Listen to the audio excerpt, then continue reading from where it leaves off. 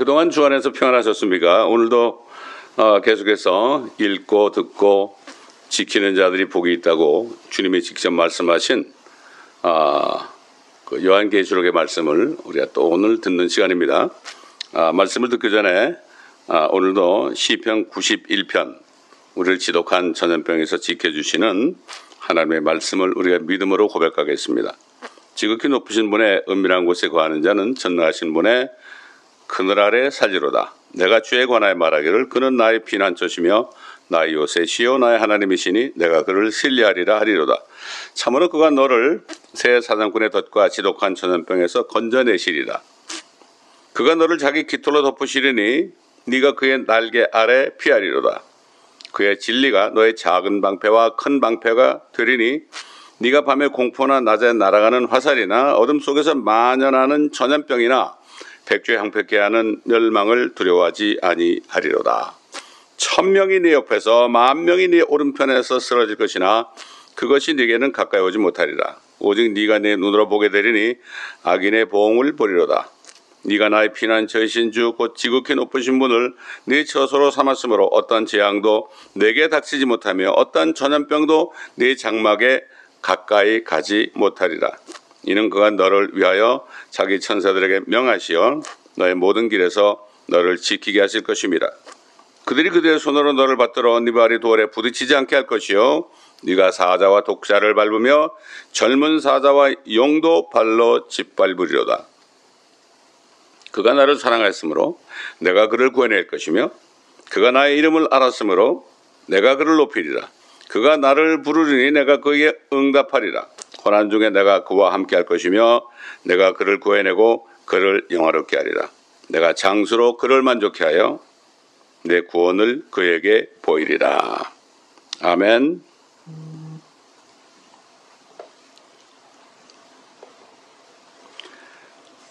자, 오늘도 사도 요한을 통해서 예언하게 하신 예언의 말씀을 우리가 공부함으로 앞에 있는 소망을 붙잡고 믿음으로 세상을 이기고 고통과 어려움을 이기는 여러분 모두가 되시기를 소망합니다.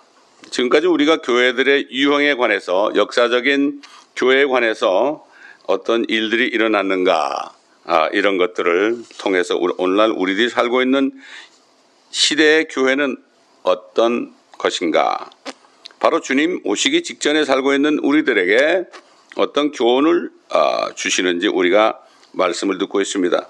지난주에는 6번째 교회 필라델피아 교회에 관하여 말씀을 들었죠.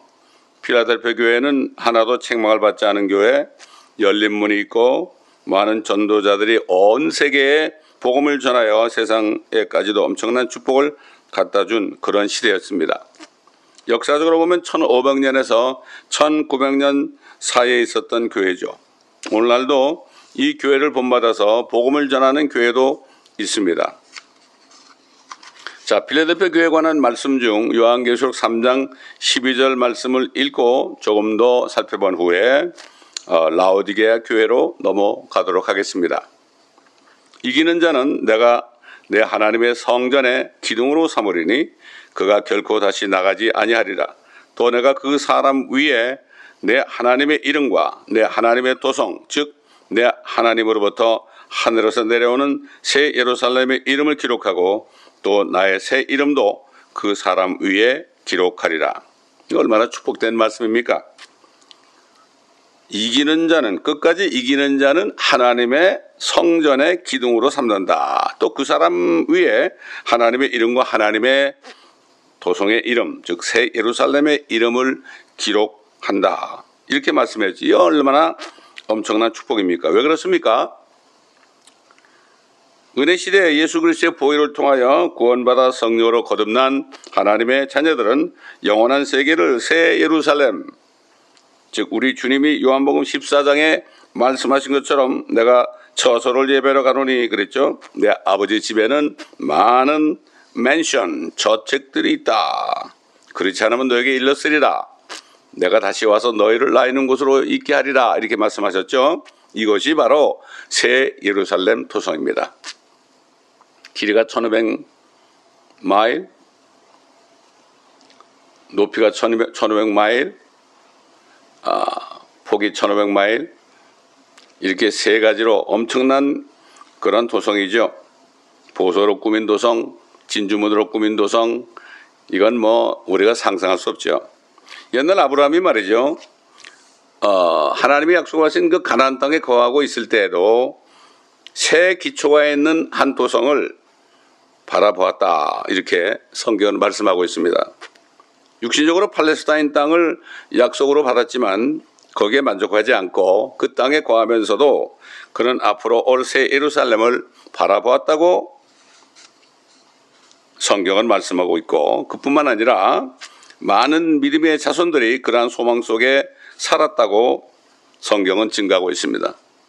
오늘날 조만간 주님이 오실 때 대환란 끝에 새 예루살렘을 보게 될 텐데, 우리에게는 그 일이 바로 목전에 있습니다. 여러분 어떻습니까? 지금이야말로 아브라함처럼 또 많은 믿음의 조상들처럼 또 이 필라델피아 교회 성도들처럼 우리는 그 소망 속에 살지 않으면 세상으로부터 미혹을 당할 수밖에 없습니다. 세상의 육신의 정욕과 안목의 정욕과 이생의 자랑 때문에 마귀에게 속아서 쓸데없는 데 낙심하게 되고 또 소망 없는 자처럼 살게 되어 있는 것이죠. 그러나 절대로 깨어서 기도함으로 이 소망을 잃어버려서는 안 됩니다. 이때 그리스도인들, 프로테스탄트들, 왜 프로테스탄트라고 그랬을까요? 로마 교회에 대항한 프로테스트였단 말이죠. 그런 성도들은 그들을 이야기할 때 프로테스탄트라 이렇게 얘기했고, 로마 교회에 대항해서 일어난 성경적인 기독교 신앙이 절정에 달했던 시대입니다. 옛날엔 성경 없이 로마 교회의 법에 의해서 교황의 말이 성경보다 위에 있었습니다. 그래서 교황은 무효하다. 다시 말해서 교황은 죄가 없다. 마리아도 죄 없이 잉태됐기 때문에 마리아도 죄가 없다. 그러나 성경은 뭐라 그러죠? 의인은 없나니 없도다. 한 사람도 없도다. 이렇게 성경은 분명히 말씀하고 있죠. 누구의 말을 믿겠습니까? 로마 교회의 주장을 믿겠습니까? 성경 말씀을 믿겠습니까? 이게 영분별입니다. 자, 그러나 참 그리스도인들은 성경을 믿음으로 성경적인 기독교 신앙의 절정에 이른 시대였습니다. 그때는.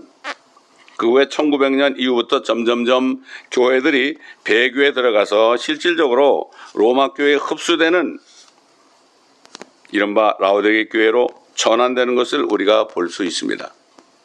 한편 이 시기에 필라델피아 교회는 열린 문을 가진 교회라 했습니다. 하나님이 문을 열어주셨습니다. 옛날 방주의 문을 열어주신 것처럼 바로 전도의 문, 복음의 문, 그리고 휴거의 문을 열어주셨습니다. 열면 닫을 자가 없고 닫으면 열 자가 없다고 그랬습니다. 이 복음의 문, 참 하나님이 인정한 교회를 통해서 문을 열어주시고 이 교회를 통해서 많은 고기를 낚을 수 있죠. 베드로에게 주님이 이렇게 말씀했잖아요. 내가 너를 사람을 낚는 어부가 되게 하리라. 참 한 영혼이 천하보다 귀한데 한 사람을 낳게 되면 그를 세상으로부터 마귀로부터 우리 주님께로 인도하게 되는 사람은 낚는 어부죠. 이 사람은 천하를 얻는 것보다 나은 것입니다. 지금은 알 수가 없지만 나중에 주님이 오시게 되면 그땐 확실하게 알게 될 것입니다. 이것이 바로 그리스도의 심판석에서 주시는 상급이죠. 자, 그 당시에는 많은 위대한 구령자들, 즉 복음 전도자들, 또 선교사들로 빛났던 시대였습니다. 또 이 교회는 1611년에 제임스 왕 때 Authorized Version, 최초의 종교개혁 성경이죠. 독일어 성경을 영어로 번역하여 바로 그 성경 말씀을 가지고 권위 역본이다. Authorized Version. 그래서 빅토리아 여왕 시대에 이 성경을 온 세계에 전파했습니다. 그러므로 영국은 그때부터 해가 지지 않는 나라의 축복을 얻게 되었던 것입니다. 이 당시에 마틴 루터는 독일어 성경을 번역했는데 이것을 마틴 루터의 독일어 성경이라고 하죠. 이 두 가지 성경, 마틴 루터의 독일어 성경과 영어로 된 킹제임스 성경이 세계 도처에 퍼져서 약 400년 동안 이 세상의 여러 가지 축복, 육신적인 축복까지도 쏟아졌다고 제가 지난번에 이걸 증거한 적이 있죠. 예를 들어서 산업혁명, 농업혁명 이런 것들이 인간의 많은 이기로 그때 많이 발명된 것을 우리가 볼 수가 있습니다. 그리고 수많은 사람들이 로마 교회로부터 나와서 성령으로 거듭났습니다. 마틴 루터를 시작해서 일련의 인물들이 가톨릭과 단절했습니다. 하나님을 위해 국토를 뿌리째 진동시키는 그러한 일이 1500년에서 1600년 사이에 있었습니다. 지금도 마찬가지죠. 복음을 들고 나간 사람은 어딜 가든지 천지를 진동시킵니다. 옛날 사도 바울과 바나바가 함께 복음을 전할 때 거기 사람들이 뭐라 그랬습니까? 이들은 세상을 소란케 하는 자들이라. 소란케 하는 자들이라 그러는데요. 영어로 뭐란가 하면 이 세상을 뒤집어 엎는 사람이다. upside down. 완전히 반역자들이라 이런 얘기죠. 로마를 뒤집어 엎는 반역자들이라 이런 얘기입니다. 그러므로 왜 그렇습니까? 만왕의 왕이신 예수 그리스도를 선포하니까 세상의 왕들은 다 뒤집어지죠. 그래서 그들은 이 세상을 소란케 하는 자들이라 이렇게 말했습니다. 우리는 로마 황제처에 있는데 이들은 세상을 소란케 하는 자들이다 이렇게 얘기한 겁니다. 또 그 당시에 찌빙글리라든가 존 칼빈 같은 사람들이 하나님의 말씀을 가르치기 시작했습니다. 옛날 암흑시대에는 성경을 가지고만 있어도 결국 발견되면 죽었습니다. 그들은 이렇게 했을 때 교황과 관계를 완전히 끊고 또 독신을 반대하는 설교를 했던 사람들입니다. 하나님은 남녀가 결혼해서 생육하고 번성하고 그러는데 어떻게 결혼을 못하게 합니까? 남자나 여자나 말이죠. 그거 어떻게 되겠습니까? 막을 도리가 없습니다. 또 유명한 요한 웨슬레, 조지 위필드, 조나단 에드워드, 찰스 휘니 이런 설교자들이 출연했던 시기였습니다. 요한 웨슬레는 하루에 2-3시간씩 기도했죠. 그들은 특별히 설교할 때 성령으로 거듭나야 한다. 또 회개하고 예수께 돌아와야 된다. 그러면서 야외에서 설교할 때 어떤 때는 박해자들이 말이죠. 권총을 가지고 그들을 쐈을 때 권총이 폭발돼 가지고 오히려 쏜 사람이 죽는 일도 있었습니다. 조나단 에드워드가 지옥에 관한 설교를 하면 듣는 사람들이 건물의 기둥을 붙잡고 지옥에 떨어지지 않으라고 했습니다. 왜냐하면 설교할 때 하나님께서 말이죠. 지옥불을 보여줬죠. 그들이 비명을 지르면서 기둥을 붙잡고 살려달라고 애원하는 그러한 일도 있었습니다. 조나단 에드워드가요. 소리를 막 지른 것도 아닙니다. 요즘 카리스마틱한 그러한 설교자들처럼 막 소리를 막 지르면서 아멘 하십시오 이런 게 아니라 그냥 하나님의 말씀을 믿음으로 천천히 읽어 나갈 때 그 말씀의 역사가 일어났던 것입니다. 인간의 말, 인간의 설득력 있는 말, 선동적인 말, 요즘 말로 하면 카리스마 있는 말이죠. 이런 말은 인간의 마음을 조금 흔들 수는 있어도 영적으로는 전혀 흔들 수가 없는 것입니다. 영이신 하나님의 말씀만이 사람의 심령을 흔들 수 있고 죄인됨을 깨닫고 회개하고 예수 그리스도를 믿고 영접하는 역사를 이루는 것입니다. 특별히 찰스 휘니, 스팔전, 드와이트 무디, R.A. 토레이 이런 사람들을 통하여 부흥이 일어났습니다. 요즘 그런 부흥이 아니고요. 숫자가 되는 그런 부흥이 아니라 성령으로 거듭나는 제자가 되는 부흥이 일어난 거죠. 요즘에 이런 부흥을 찾아보기 힘듭니다. 길가에서 밖에서 설교할 때 사람들이 어찌할꼬 하면서 이런 사람들이 나타난 것을 여러분 본 적이 있습니까? 이거 본 적 참 오래됐죠. 요즘 사람은 본 적 거의 없습니다. 축복의 말씀은 아멘 하면 그냥 난리 나고 부흥했다 그러지만은 그거하고 다른 겁니다. 회개를 해야죠. 참 정말로 이 세대가 어떻게 했는가, 어떻게 됐는가. 이 세대는 필라델피아 교회 시대를 지나서 주님이 오시기 직전인 타락한 교회에 깊이 들어와 있다는 사실을 우리가 깨달아야 됩니다. 깨닫고 돌이키고 회개하는 사람들에게는 하나님은 새로운 은혜를 주실 것입니다. 사도 바울은 에베소 교회 성도들에게 너희는 죽은 자들로부터 일어나라. 그리하면 너에게 빛을 주실 것이다. 그리스도께서 빛을 주시리라. 일어나 빛을 발하라. 이사야를 통해서 말씀하신 것처럼 오늘날도 죽은 자들 같은 세상과 교회에 이제는 깨어 일어나서 복음의 빛을 비추어야 하는 시대가 되었습니다. 또 그 당시에 우리가 잘 아는 조지 뮬러 같은 고아의 아버지, 믿음으로 그가 고아들을 키웠죠. 아무것도 없을 때, 돈 한 푼 없을 때, 빵도 없고 물도 없고 아무것도 없을 때 사람에게 손을 벌리지 않았습니다. 이거 참 주의 종이죠. 먹을 것이 아무것도 없어도 수백 명의 고아들을 놓고 냅킨, 나이프, 포크를 놓고 아무것도 없는데 감사 기도를 드렸단 말이죠.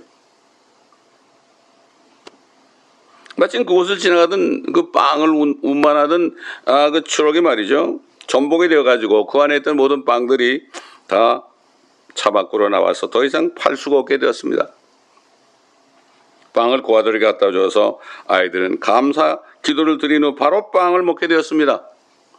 이런 실화도 우리가 알 수 있습니다. 자, 이제 마지막 7번째 교회로 넘어갑니다. 이 7번째 교회는 오늘날 우리들이 살고 있는 세대에 있는 교회이기 때문에 하나님의 말씀을 통하여 깨달아야 됩니다. 하나님의 말씀은 빛입니다. 어둠을 비치는 생명의 빛입니다. 우리 심령을 비춰주십니다. 우리 교회들을 비추고 우리가 사는 세상을 비춥니다. 이 라오디게아 교회는 주님 오시기 직전에 있는 교회로 1900년 이후부터 시작되었습니다. 라오디게아란 뜻은 시민의 권리란 뜻입니다. 요즘 말하면 인권이란 뜻이죠. 사람의 권리입니다. 하나님의 권리가 아니에요. 말씀의 권위가 아닙니다. 이것은 휴거 전의 마지막 교회라고 할 수가 있습니다. 자, 우리가 교회들을 다시 되살펴본다면 에베소 교회와 서머나 교회는 열정이 있었습니다. 그러나 사랑이 식어진 교회였죠. 보가모와 도아디랴 교회는 완전히 영적으로 파멸된 교회였습니다. 그러나 사대교회와 필라델피아 교회는 다시 열정이 있었고 성령으로 충만했던 교회였습니다. 그런데 라오디게아 교회에서 다시 파멸이 됩니다. 역사는 되풀이 되는 것입니다. 역사의 수레바퀴에서 우리가 어떻게 저신해야 하는가? 우리는 파멸되는 교회에 살고 있습니다. 그러므로 그냥 이대로가 좋다 하지 말고 하나님의 말씀을 듣고 깨어서 일어나는 여러분 모두가 되시기를 바랍니다. 자, 그러면 요한계시록 3장 14절부터 한 절 한 절 읽어가면서 라오디게아 천사에게 어떤 말씀을 했는가? 다시 말해서 우리에게 어떤 말씀을 하셨나? 다 함께 경청하는 시간이 되도록 하겠습니다. 교회 천사에게 편지했습니다. 각자에게 편지한 게 아닙니다. 라오디게아인들의 교회 천사에게 편지하라. 아멘이시여. 신실하고 진실한 증인이시며 하나님의 창조를 시작하신 분이 이 일들을 말씀하시느니라. 아까 말씀드린 대로 이 시대는 하나님의 말씀에 대적하는 인간의 시민적 권리로 특정지는 교회였습니다. 이 시대는 우리 하나님의 말씀의 권위는 없어진 마지막 교회 시대입니다. 여러분 어떻습니까? 교회에서 어떤 대화를 나눌 때 또 재직회나 당회를 할 때 나오는 말 중에 어떤 말이 많이 나오죠? 제 생각엔요 이렇습니다. 많이 듣죠? 아니면 하나님의 말씀에 이렇습니다. 이런 소리를 여러분 많이 듣습니까? 오히려 하나님의 말씀에 이렇습니다라고 말하는 사람은 좀 광신적으로 꼭 그때도 하나님의 말씀대로 해야 되느냐 이렇게 광신적으로 인정받고 시대에 뒤떨어지는 것으로 여기는 때가 되었습니다. 때가 지금 어느 때인데 지금 이런 때에 어떻게 옛날 기록된 말씀을 따라가느냐 이렇게 얘기하죠. 하나님 말씀보다 인간의 지혜와 생각으로 교회를 이끌다 보니까 교회들의 송사들을 세상 법정으로 가져가는 우스꽝스러운 일들이 일어난 것은 하나님이 가슴을 칠 일들인 것입니다. 여러분 교회는 어떻습니까? 혹시 주일날 예배 볼 때 경찰이 들이닥치는 혹시 일이 있었습니까? 말이 안 되죠. 주님께서 가슴을 치시겠죠. 자, 여기 보면 하나님의 창조를 시작하신 분이시다. The beginning of the creation of God. 그분은 하나님께서 창조하신 첫 번째가 아니죠. 여호와의 증인들이 이렇게 주장하죠. 그게 아니죠. 그분은 바로 창조의 주체이십니다. 태초에 말씀에 계시니라고 그럴 때 In the beginning, the word was 그랬죠. 그 word의 W자가 대문자입니다. The word with God. The word with God, the word was God 그랬죠. 근데 여호와 증인의 성경에 보게 되면요, word의 W가 소문자로 되어 있어요, 여러분. 그렇게 성경이 그렇게 되니까 그렇게 믿는 거예요. 그러니까 우리는 성경이 얼마나 중요한지 모릅니다. 성령께서는 사도 바울을 통하여 골로새서 1장 15절 16절에 이렇게 분명하게 증거했습니다. 그는 예수님이죠. 보이지 않는 하나님의 형상이시며 모든 피조물의 첫 태생이시니 이는 만물이 그에 의하여 창조되되 하늘에 있는 것들과 땅에 있는 것들과 보이는 것들과 보이지 않는 것들과 보호자들이나 주권들이나 정사들이나 권세들이나 만물이 그에 의하여 또 그를 위하여 창조되었기 때문이다. 바로 예수 그리스도는 창조주가 사람의 모습으로 나타난 겁니다. 물론 그분 안에 아버지도 계시고 성령도 계셨죠. 삼위일체는 항상 한 분이니까. 하나님께서 사람을 창조하실 때 그랬죠. 우리가 우리의 형상을 따라 우리의 모습을 따라 우리가 사람을 만들자. 우리가 3번 나오죠. 우리 그랬습니다. 하나님의 3가지 신격이 있습니다. 아버지 하나님과 말씀과 성령이십니다. 여러분 개역성경에 이 말씀이 빠져있는데 요한일서 5장 7절에 보게 되면 하늘에서 증거하는 이가 3분이시요 아버지와 말씀과 성령이시요 이 3분은 하나님이시라. 킹제임스 성경만에 이런 말이 있어요. 이런 말씀이 있어요. 다른 데 보면 5장 7절이 나눠져 가지고 잘못 이렇게 되어 있지 않습니다. 어떤 사람들은 뭐 이 말씀이 원본이 없다고 그러는 사람이 있는데 그들이 원본을 얼마나 봤는지 모르겠지만 그러나 하나님의 말씀에는 이 삼일체가 분명히 나와 있습니다. 이거 나온 것을 없애버리니까 여호와 증인들이 삼일체란 말이 성경에 어디 있냐 그래 따져도 할 말은 못해요. 예? 확실하게 있는 것. 아버지와 말씀과 성령이시요 이 3분은 하나이심이라 분명히 그랬죠. 자, 우리 예수 그리스도는 창조주십니다. 창조주가 바로 이 육신의 모습을 입고 사람의 모습으로 오셨습니다. 창조주가 어떻게 피조물처럼 되겠습니까? 하나님께서 우리 죄인들에게 당분간 33년간 개나 고양이가 되라고 하면 누가 되겠습니까? 단 1시간도 그렇죠. 그러나 우리 주님께서는 그 독생자 하나님이시지만 하나님 아버지께 온전히 순종함으로 죽기까지 복종하셨습니다. 이게 온유입니다. 온유한 자는 그래서 성경에 온유라는 것은 말씀에 절대 복종하는 거죠. 모세가 가장 온유한 자라고 그랬죠. 그거 사람 죽인 사람이에요. 하나님 보는 온유는 무슨 죄를 졌더라도 회개하고 모든 말씀에 100% 순종하는 사람이 온유죠. 뭐 겉으로 조금 뭐 사람 말로 저 사람 참 온유하게 생겼네. 법 없이도 살 수 있겠어. 이건 온유가 아닙니다. 우리는 하나님의 말씀을 볼 때요. 세상적인 기준으로 절대 보면 안 됩니다. 하나님의 기준으로 봐야 됩니다. 말씀에 순종하는 자가 온유죠. 자, 계속해서 3장 15절 말씀을 봅니다. 내가 네 행위를 아노니 네가 차지도 아니하고 덮지도 아니하도다. 나는 네가 차든지 덮든지 하기를 원하노라. 이것은 마지막 때 교회들이 우리 신학이 전통이야. 우리 교회가 정통교회야. 이렇게 주장하지만 결국 옛날 암흑시대 로마교회 편으로 서서히 가는 것을 볼 수가 있습니다. 이것이 바로 배교죠. 이번 WCC, WEA, NCCK가 뭐죠? 이건 캐톨릭이 주도하는 종교 통합입니다. 이 종교 통합에는 차별금지법도 들어있고요. 동성애도 다 인정하고요. 공산주의까지 포용합니다. WEA는 포용주의입니다. 이게 뭡니까? 이게 무슨 정통이고 무슨 우리 교회 신학이 진짜입니까? 지금 이렇게 돼버렸어요. 완전히 먹혀버렸습니다. 지금 로마 교회에서 먹혀버렸습니다. 그래서 데살로니가후서 2장 3절에 보면요, 성령께서는 사도 바울을 통해서 그리스도의 날 휴거가 일어나기 전에 어떤 일이 일어난가 이렇게 말씀했죠. 아무도 어떤 모양이든지 너희를 미혹하지 못하게 하라. 이는 먼저 배교하는 일이 이르지 않고 이미 이르렀죠. 아까 얘기한 WCCW의 NCK 이것만 봐도 완전히 배교가 된 거죠. 배교하는 일이 이르지 않고 또 그 죄의 사람 곧 멸망의 아들 적그리스도입니다. 나타나지 않고서는 그날이 오지 아니함이라.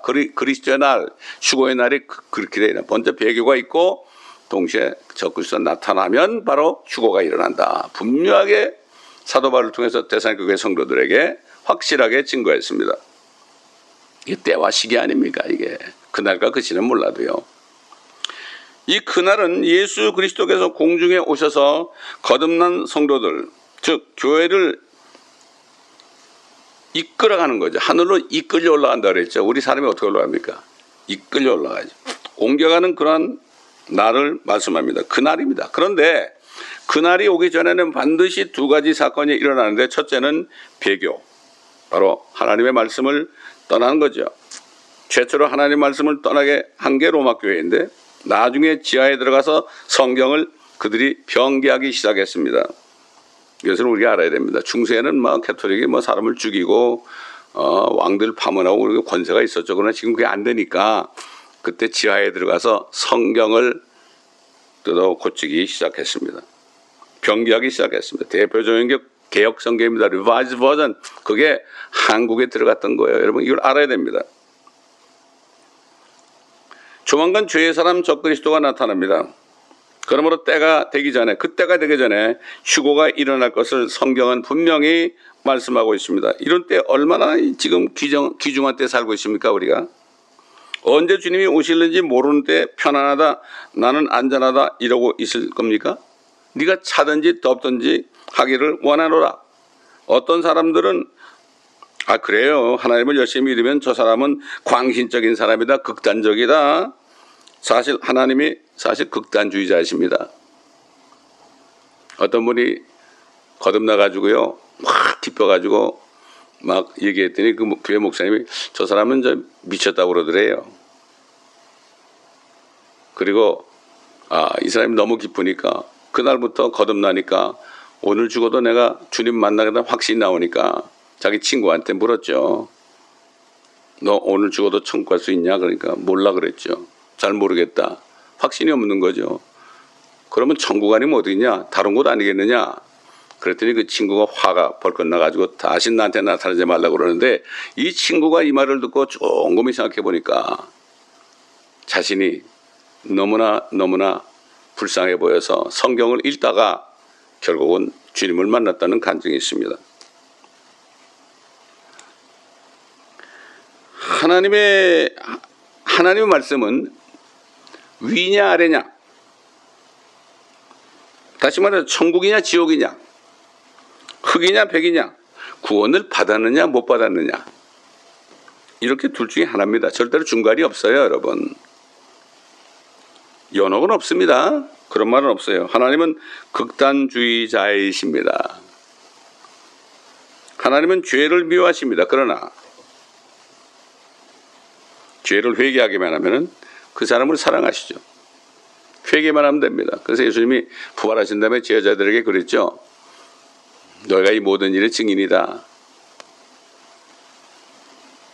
이제 너희를 통해서 모든 민족에게 회개와 제사함이 선포되어야 할 것이다.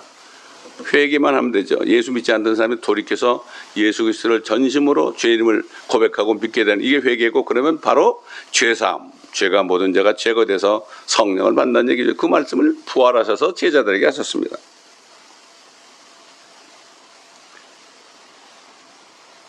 그렇기 때문에 주님께서는 죄사함을 받으라고 그러신 거죠. 그 죄 때문에 십자가에 죽으시고 부활하신 예수 그리스도를 믿지 않은 게 죄라고 말씀하셨죠. 믿지 않는 사람은 방법이 없습니다. 예수 그리스도를 믿지 않는 것은 회개할 수 없습니다. 믿지 않는 걸 어떻게 회개해요? 이거는 회개할 수 없는 죄입니다. 우리가 간음하고 거짓말하고 도둑질한 것들은 이거는 돌이키고 회개하면 됩니다. 그러나 예수 그리스도를 믿지 않는 것은 신성모독이고 이것이야말로 죄사함을 얻을 수 없는 죄입니다. 자, 그래서 어떻게 말씀합니까? 3장 16절 보니까 네가 그처럼 미지근하여 차지도 아니하고 덥지도 아니하기 때문에 내가 너를 내 입에서 토해내겠노라. 그렇지 않겠습니까? 우리가 미지근한 물을 먹으면 얼마나 속이 답답하고 미식거립니까? 그러나 시원한 육각수를 먹으면 얼마나 물맛이 좋고 시원합니까? 17절 보니까 네가 말하기를 나는 부자며 부유하고 아무것도 부족한 것이 없다고 하지만 너는 비참하고 가련하여 가난하고 눈멀고 헐벗은 것을 알지 못하는도다. 다시 말해서 이 라오디게아 교회는 하나님을 지치게 한다고 말씀하신 겁니다. 예수 그리스도 하나님의 아들 독생자가 이 세상에 오셔가지고 세상 죄를 다 도말하기 위해 요한이 얘기한 것처럼 세상 죄를 지고 가실 뿐만 아니라 세상 죄를 제거하는 하나님의 어린 양이다. Behold the Lamb of God which takes away the sin of the world 그랬죠. 그분께서는 그 영혼이 지옥까지 가셔가지고 다 죄를 다 버리고 오셨죠. 돌아와지 않는 강에 버리고 오셨죠. 미가서 읽어보세요. 마치 동이 서에서 먼 것처럼 우리 죄가를 멀리 옮기셨다고 시편 103편에 말씀하고 있습니다. 그런데 무엇을 하고 있느냐? 한 사람이라도 구원해야 되지 않겠느냐? 내가 모든 사람을 위해서 죽었는데 무엇을 하고 있느냐? 예배만 드리고 행사만 하고 교제만 하고 근데 얼마나 복음을 전하고 있느냐? 옛날 목사님들은 이제 전도 훈련하는 거기에 이제 제가 스텝으로 가가지고 참여한 적이 있었는데요. 대부분 목사님들의 고백이 내가 목회하고서 내가 복음을 직접 전해가지고 한 사람도 구원한 적이 없다. 기가 막힌 얘기를 들었어요.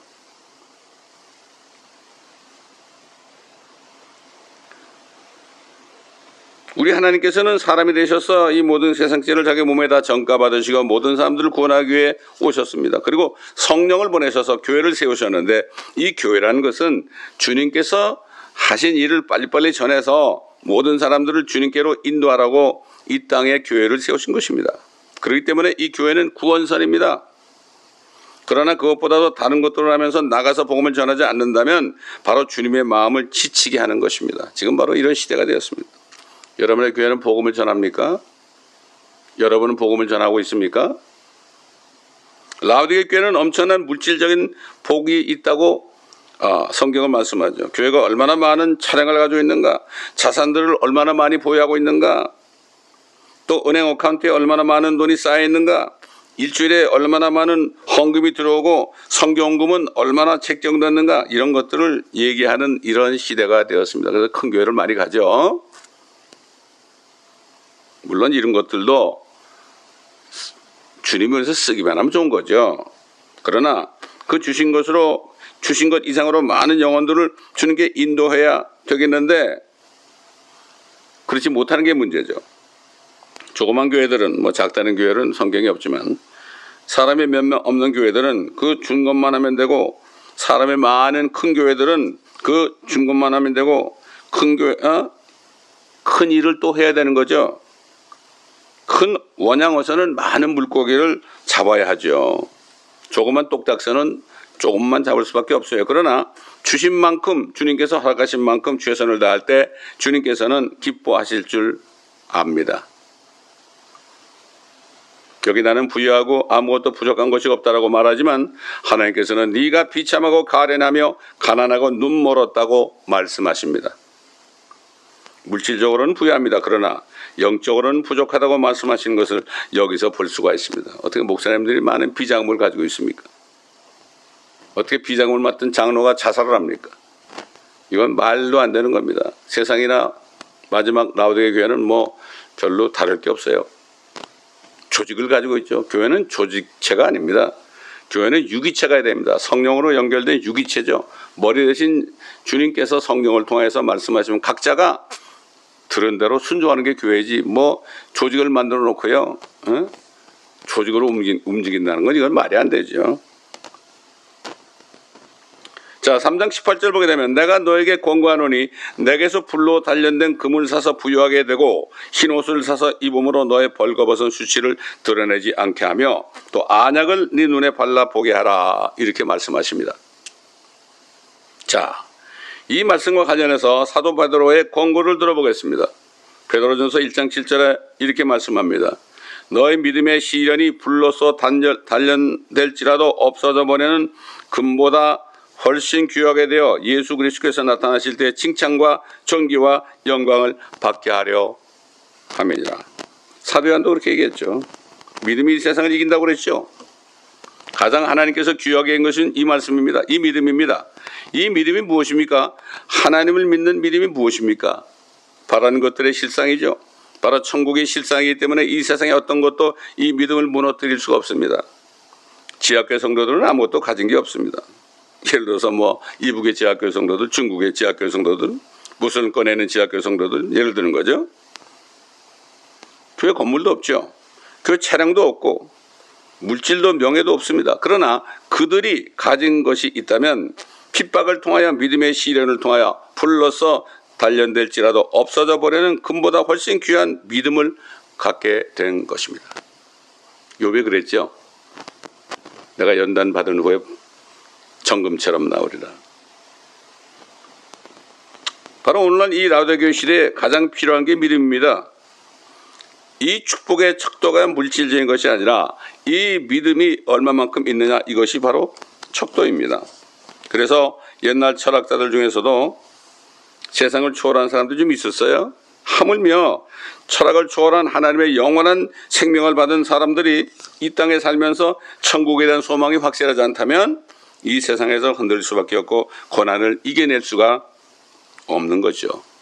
물질이 평안을 주고 물질이 그들에게 안위를 주는 이런 것이 아니라 하나님의 믿음이 바로 말씀을 통하여서 믿기만 하면 이 산이 들려서 바다에 던지라고 하면 그대로 이루어진다는 확신의 믿음. 이 믿음이 가장 중요한 것입니다. 이 시대는 바로 믿음이 결핍된 시대다.